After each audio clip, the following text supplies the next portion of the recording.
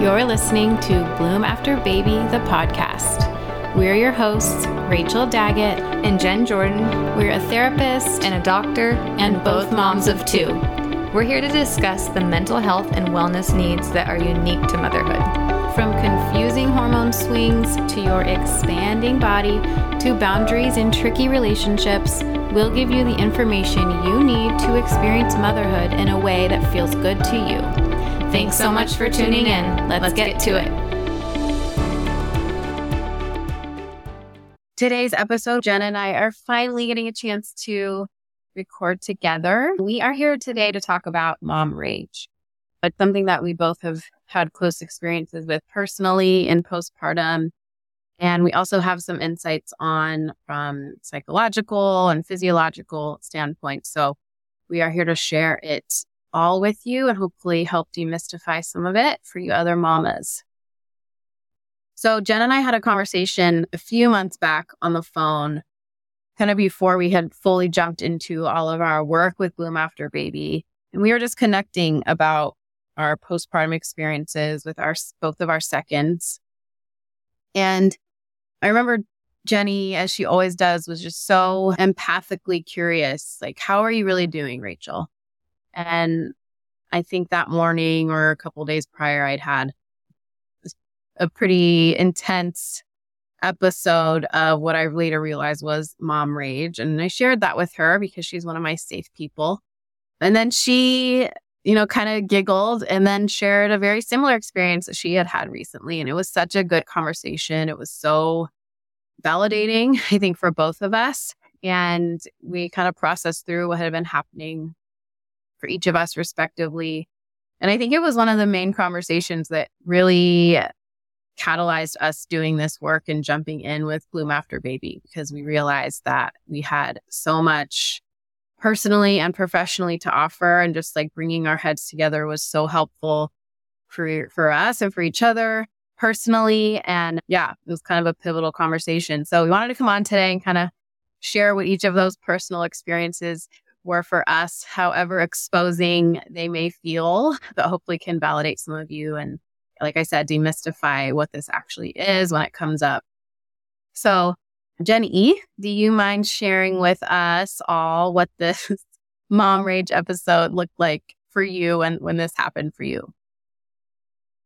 Yes, I'm excited too. And yeah, I would just emphasize it was definitely one of our kind of revolutionary conversations moments, because it was the first time that I think either of us really had a name for this. Mom rage was a term that was pretty new to both of us. And so experiencing it at the time, I absolutely was not using that language as my own internal dialogue. So talking through it was, the first time I think we put a name to it, and it started to kind of make sense a little bit. So I'll give a little background first, give a little context for my story. I have, as most of you might know now, I have a toddler and a baby. And at the time, toddler was about 20 months old, and I think my newborn was about 6 weeks old. And I have a really great support system. I have a supportive husband. I live close to family. So I had a lot of great support through my postpartum experience. And it was pretty typical, I would say, kind of uneventful the first few weeks, with my second daughter. So yeah, we're going back to the birth of my second daughter, about 6 weeks into postpartum.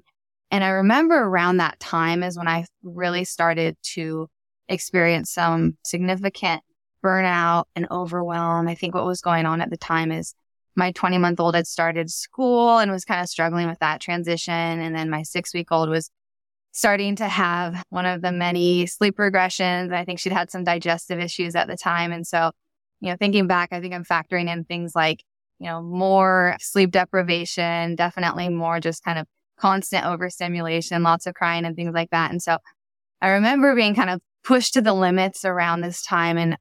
And when you get to that place, you just are really like living for those naps and those little breaks. And so when you're anticipating a nap or a moment of downtime coming, I think we all can relate to how you really build that up and are like just pushing through until you're going to have that moment. And so I remember this day very clearly that my toddler was at school in the morning and my 6-week-old I had just gotten her down for a nap. It had been a rough morning. It had been a rough night as far as sleep. Just gotten her down for a nap. And I was so excited to take a shower, take a really quick shower. And then I was going to sit on the couch and I was going to watch some Bravo. I'm definitely a Bravo junkie. Hadn't watched it much at all during the postpartum period.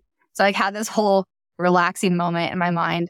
And I even had an outfit for it. My sister had gotten me this really great robe and these socks that like I hadn't worn any of my cute, cozy stuff in postpartum yet. So I was excited to take a shower and put on new cozy clothes. And so I'm walking over to the bathroom and have my cozy outfit in my hands. I'm about to go take my shower.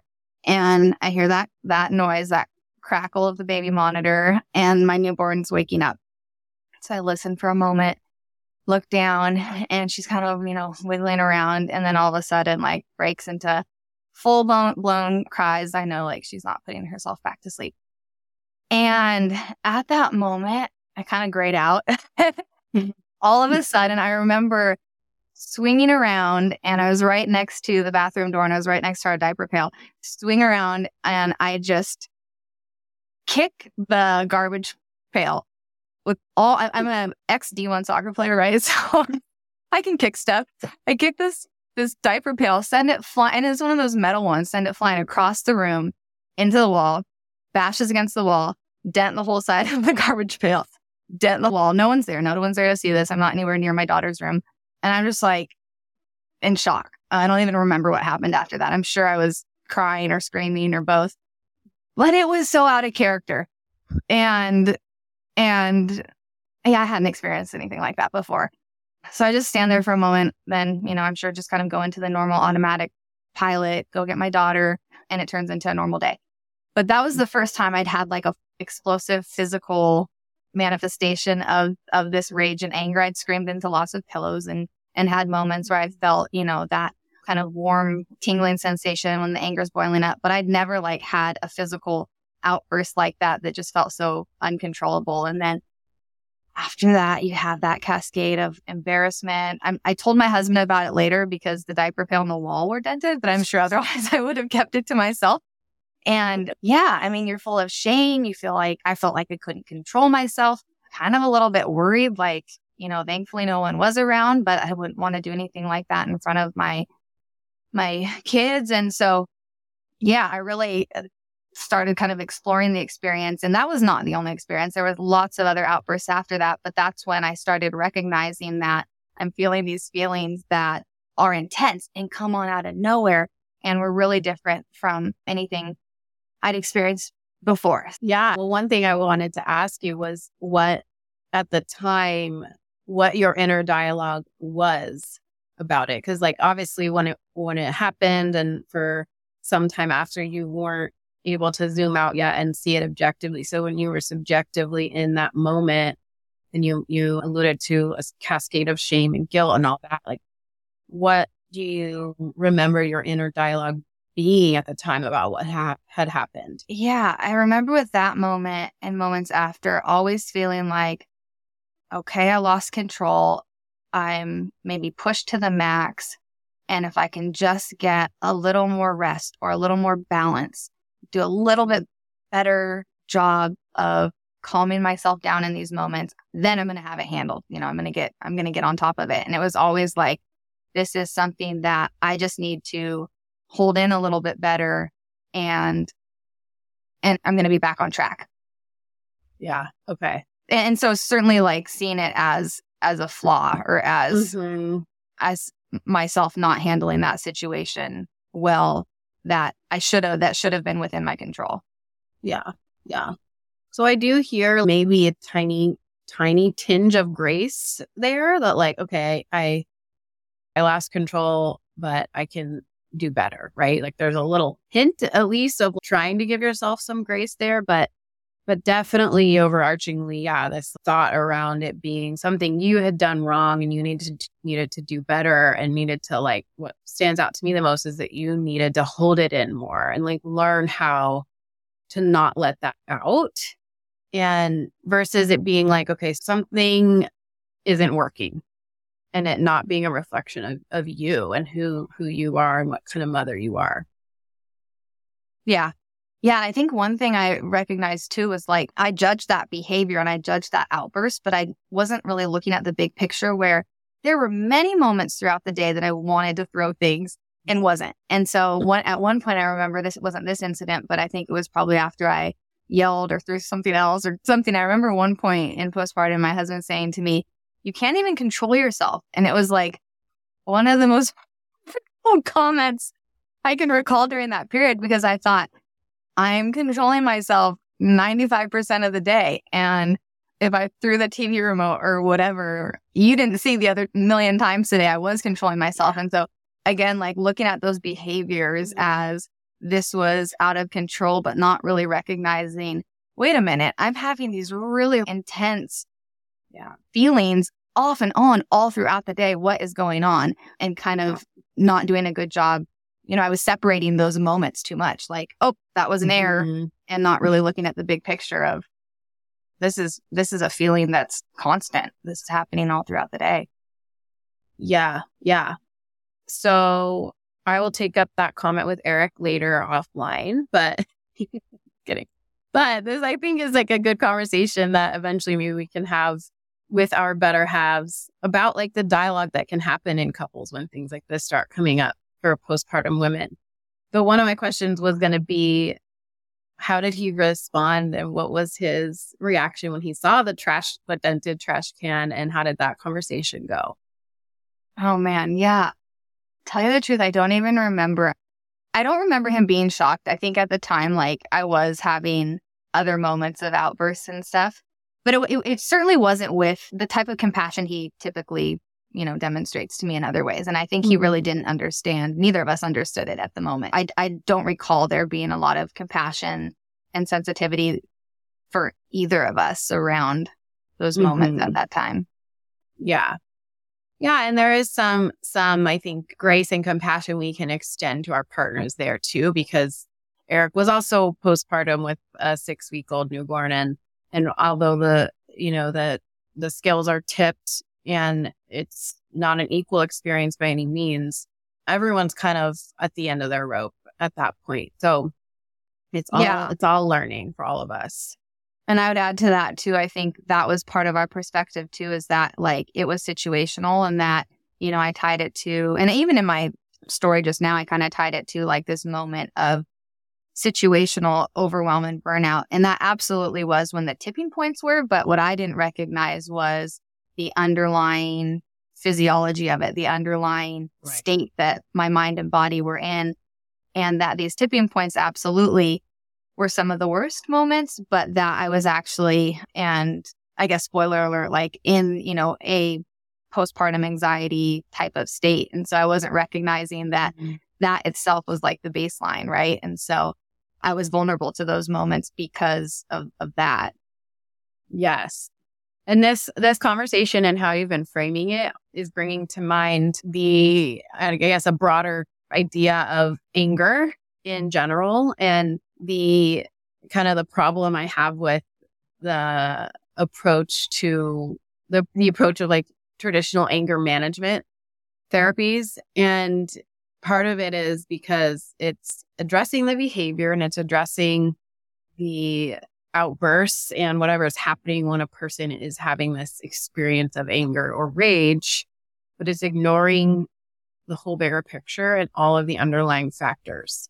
Like, anger isn't a problem, and this idea of self-control and needing to contain or control the anger or the rage or the outburst is actually, in many cases, what is actually causing it to continue coming up and to explode more and more, or to cause even longer chronic issues with anxiety and substance abuse and eating disorders and depression and self-harm and stuff. So it's really needing to flip this perspective of the self-control not being the piece it needs to be focused on, but rather what's going on underneath that's causing this and what can we address that's a deeper issue. Yeah, that totally makes sense. Yeah, and I hate that term so much, at least as it applies to this, that like self-control is a solution. Self-control stifles the behavior of the feeling and the symptom, but it does not by any means prevent it. And so I could have had all the rage and not kicked the garbage can, but I would have still had all the rage. And so, yeah, that idea that self-control was like a solution and admirable, and what I was like working towards was, not the whole picture at all. Yes. And it also, my brain is exploding. It ties into why classic behavioral approaches for discipline are ineffective, because it's focusing on getting your child to do the right thing in the moment and to like hold in their misbehavior or their deviance or what have you. But it's not actually helpful long run, and it's really just causing more depression and more long-term issues. But stay on track. I'll tell my story, and then we can go a little bit more into the physiological explanations and whatnot. But yeah, so let's see. I'll give context. So at the time when this happened, I don't even remember how old my second was. I think maybe a few weeks. And then I have he was 3 years old at the time. And I remember it was a morning. Mornings tend to be the hardest times of day for us around here. And my 3-year-old, I think, was dealing with some separation stuff with having the new baby around and me not being as available to him. And definitely in his toddler years has gone through really only wanting me to be there when he's upset as the comforter. And my husband and I were trying to get him out of the house. And, in those early weeks, you feel like you're just constantly in a feeding position with your newborn. And so I think for me, part of those underlying contributing factors are feeling touched out, feeling needed constantly, and then feeling like nobody was seeing that experience that I was having and stepping in. And so I remember, I think I was upstairs in my daughter's room, our baby. I was feeding her, trying to get her down for her nap. She must have been a little bit older then, because I had some work that I needed to kind of transition my brain into after my son got out of the house for school and after she got down for nap. And I could hear my son, my toddler, having a meltdown about getting in the car, which is commonplace, but screaming for mommy. And my husband and I, we hadn't really had a conversation yet about how we wanted to handle this when he needed me, but I wasn't available. And so he was screaming for me and I heard it. And I remember just thinking to myself, like, Sean, just handle it. Just gotta handle it. Like, I can't be there, right? Like, I can't be 2 places at once. And so I finally laid down. She was asleep. And then Sean appears in the doorway. He's like, he needs you. And I probably rolled my eyes and passive aggressively, walked past him and went down. And as I retell this, I'm hearing so many parts of the story where I could have done something differently, like to get ahead of it. But anyways, I went downstairs. I comforted my son. I helped him regulate his feelings. And similar to what you said, I kind of did brown out. And I remember kind of just being like you flip a switch sometimes in motherhood, right? Where you turn off your feelings. And I just went into mom mode of, okay, buddy, you got this. You got to go to school. It's going to be okay. Mommy's here. Grown-ups always come back. I'll pick you up a little bit early today. Love you so much. Whatever. Got him a snack. And then I walked upstairs. They left. And I walked into my bathroom and I punched the wall as hard as I could. It freaking hurt so bad. And it wasn't drywall. So it's funny because I feel like I was craving damaging something. I was craving this I don't know, this explosive discharge of what I was feeling. And so I remember feeling frustrated that I hadn't actually punched a hole in the wall because it wasn't drywall, but it fucking hurt. And in a way, the pain I had felt was a little bit shocking. So it was so shocking that it kind of shocked me out of this episode I was having. And then I just broke down on the floor, sobbing. And yeah, I'd never done anything like that before. I tend to really more so be somebody who does suppress my feelings a little bit more. And when I feel angry, I've learned how to channel that with like physical movement.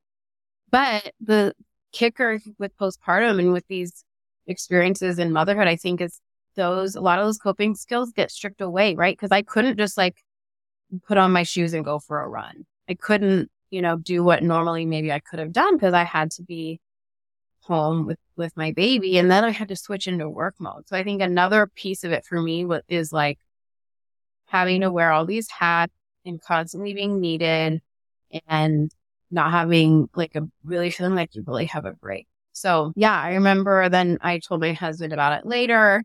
And I sort of almost felt like I needed to confess. At the time, I was like, what is wrong with me, right? Like we talked about this dialogue, and it really wasn't until I talked through it with you, Jen, that I kind of was able to see the bigger picture and look at it more objectively of like what really was going on for me. And so luckily, it did result in my husband and I having a conversation about some structural things that needed to change and what I was feeling and needing in the bigger picture. But yeah, those experiences can be really scary if it feels out of character and feels like you're out of control and something's like wrong with you. I'm sorry, I'm smiling. I just like you painted such a good, and anyone that knows you too, it is so out of character. And so, yeah, I mean, there's just with all of it too in hindsight, like there's something comical about, but I want to hear a little bit more, if you don't mind, about the reaction or the conversation with Sean afterwards. I'm trying to remember. I mean, I think we kind of made light of it, and that's one of his greatest strengths is he really can bring humor into anything. And then I remember like, oh yeah, our nanny came over later that day to watch the baby. I think I had some clients later that day, and I think I was still kind of stewing in it and definitely feeling some shame and guilt around it, and kind of like, okay, what's happening? What's wrong with me type of thought. And I was in the bedroom, Blake's nursery, and our wonderful nanny, Andy, was over, and Sean came in. He works from home, so he like popped his head in and was like, Andy, did you hear what happened this morning?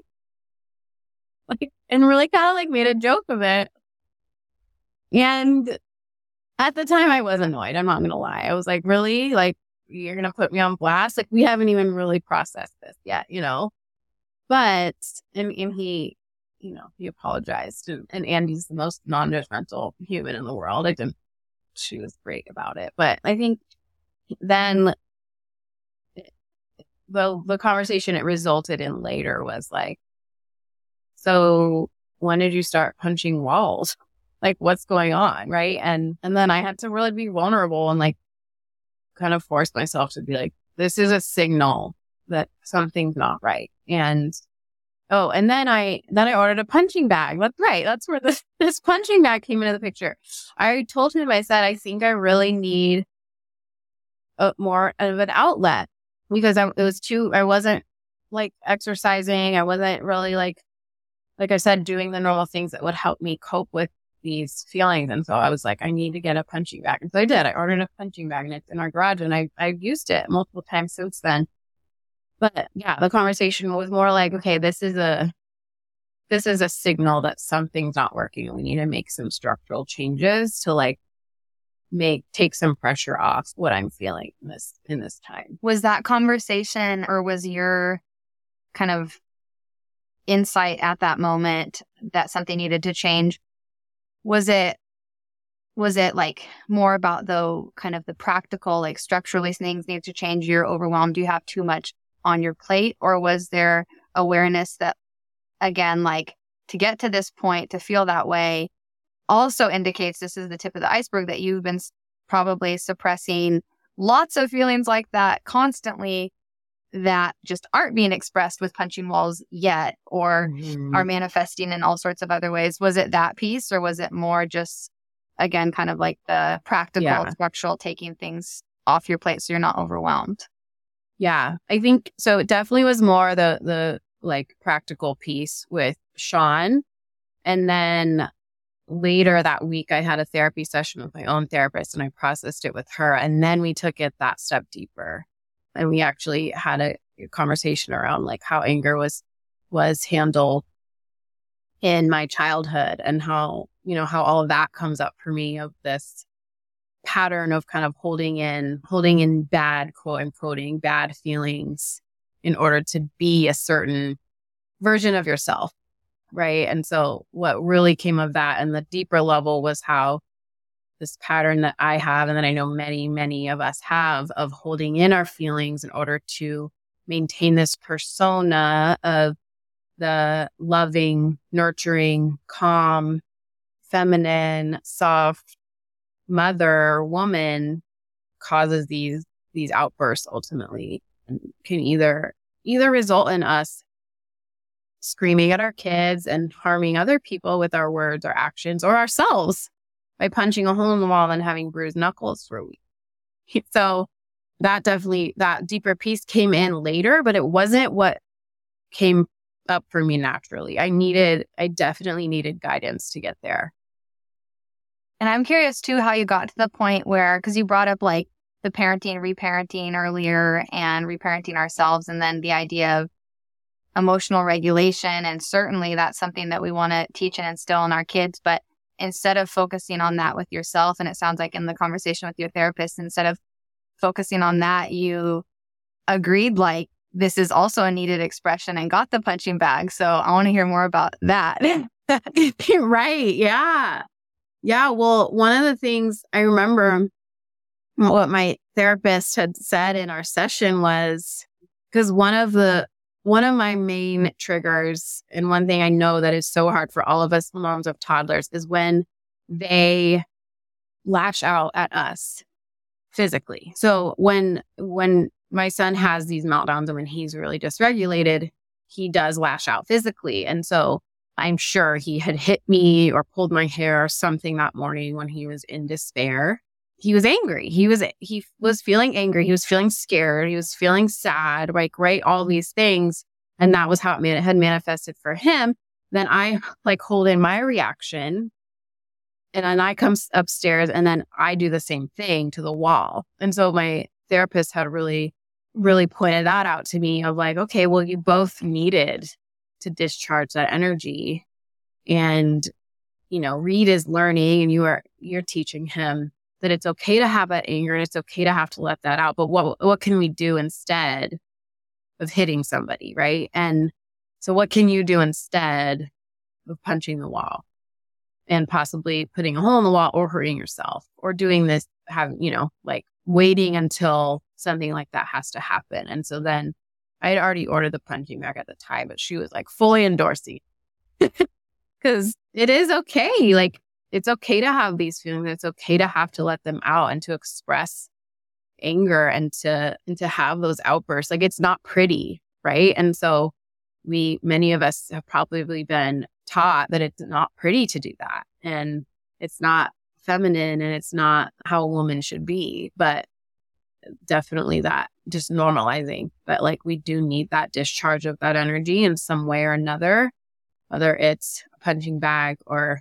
mindful movement or meditating, your breath work, or taking a really hot shower, holding an ice cube in your hands until it melts, some way to express that energy so it's not like wreaking havoc on your body silently. Yeah, that makes a lot of sense. And in the future, we'll talk a lot more about like the actual neurochemistry behind when we're using terms like energy that there actually is neurotransmitters coursing through your brain, cortisol and adrenaline coursing through your body that actually is like a cycle your body's trying to break with those behaviors. But I think another interesting piece that you kind of brought up earlier is not even just the physical discharge, but this behavior is also a very obvious external demonstration of what we're feeling. And did you and your therapist talk about that at all? Of like, because I think of it as like, gosh, was part of this a cry for help? Or was I like doing this like out of character thing, even though it was in the privacy of my own home? Like, is there any part of it that is like a subconscious cry for help where you're wanting someone else to recognize? Is there a piece of it of that there? Yes. Oh my gosh. Yes. And my pride probably wouldn't want to admit that. My ego's like, no, don't say it. But it is. I think that is a mechanism of being seen or getting attention when we feel like we're not getting it in the way we need it. And that's okay to admit, right? Like we need attention to survive. I need to listen to that. But there's a book called A Bright Red Scream. It's by Mary Lee Strong. And this is like another sort of tangent, but so definitely along the same lines. The book is about cutting and like self-mutilation behavior. I use the book a lot with families of adolescents who are cutting or doing self-harming behaviors.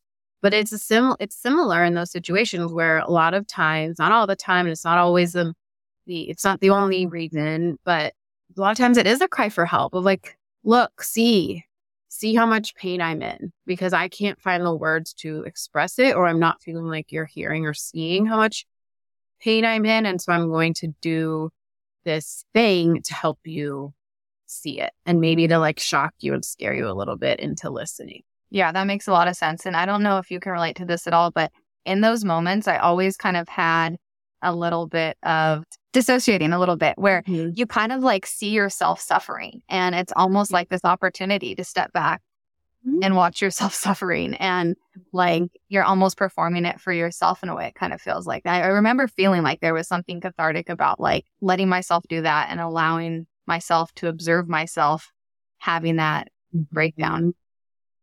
Yeah. There is a purpose to it, right? Everything we do, there's a purpose for it. No matter how dysfunctional a behavior is, there's always an underlying purpose and an underlying message. And with emotion work in general, but I think for postpartum moms who are experiencing any manifestation of their anxiety, sadness, depression, anger, burnout, whatever it may be, it's looking at these things as a compass, right? Of like, okay, where am I at? What is this a signal of what's really going on for me? And how can this inform what I do next? Yeah, absolutely. We know now part of what's going on here does have to do with those neurochemical and brain changes in postpartum. Well, again, like to backtrack a little, like you and I at the time weren't naming this as a symptom of anxiety, as a symptom of a postpartum mood disorder. We were, calling it kind of a behavioral type of thing, but not really like tying it into that big picture. And so it is interesting to think about this really is a common symptom of anxiety and goes along with postpartum mood and anxiety, actual clinical criteria. And that it's such a good time to be really tuned into some of those, I'd say like less inhibited kind of behaviors because of some of those neurochemical changes and some of what the way you're operating is with sort of less of a connection between that prefrontal cortex and the amygdala and the way that you're normally operating and sending information and communication between those places of the brain has changed and has weakened. And so we are acting a lot more from some of our less inhibited behaviors and responses. And so really being tuned into that of like, wow, that behavior wasn't necessarily how I would have acted in the past because usually I have a stronger highway between those places of my brain and I might have had the opportunity to regulate that differently. And so looking at those with curiosity that like that came from a place that normally would have had a different neurologic process that kind of would have taken it a different direction. And so it is really a time in our lives that like you get to look at some of your behaviors with some curiosity because it's coming from a different brain than you had before. Okay, so to wrap up this conversation, and we'll talk more about kind of the science and biochemical things going on in our next episode, we want to just highlight a couple of things. Yeah, no, totally. And I think what we'd started with before, like why we even categorized this as a topic was because postpartum rage or just the feeling of rage in the postpartum period is such a common sensation and feeling. And that's because it really does have to do with the way your brain and body's changed. And so changes within your brain that are affecting that kind of flight or fight place that you operate from and hormonal changes. And so it's the state your body's in. It's not about self-control. It's not about you, a moral or like character flaw. It really is the state that your body's in. You're more prone to react these ways and to have these feelings. And so one, that's normal. Two, have compassion for yourself, or one, have compassion for yourself. And that also, this can be signs. We weren't noticing it at the time and calling it this, but these are signs that, you are experiencing normal feelings, but it could also indicate the need for more support. And we'll talk a lot more about postpartum mood and anxiety disorders as a clinical diagnosis, but really it's a spectrum. And so the spectrum, essentially, like in terms of falling under clinical criteria, is not about physiology. It's about essentially how impactful it is on your life and how persistent the duration of these experiences, and all of it is within a spectrum. And so the idea that, when you're experiencing this, it's normal, but it also is a sign that you need to pay attention to, and that there potentially could be an indication for more support, and that there is more support out there, that these are absolutely also, treatable or areas that you can feel better. Yes, absolutely. And then I think the fact that this is something that's happening for you, for us, because of the state your brain and your body are in, also to me highlights why new mothers need more support in general, and why new mothers should not be expected to be going back to work and functioning at their normal level after 6 weeks. It just doesn't make sense. That's a whole other conversation though. But yeah, I think like Jenny put so well, these are normal experiences to have. It doesn't mean anything about you as a human being or as a mother or your moral value. And just to be really curious about what's going on for you, be compassionate, and then also seek connection. Kind of those three C's.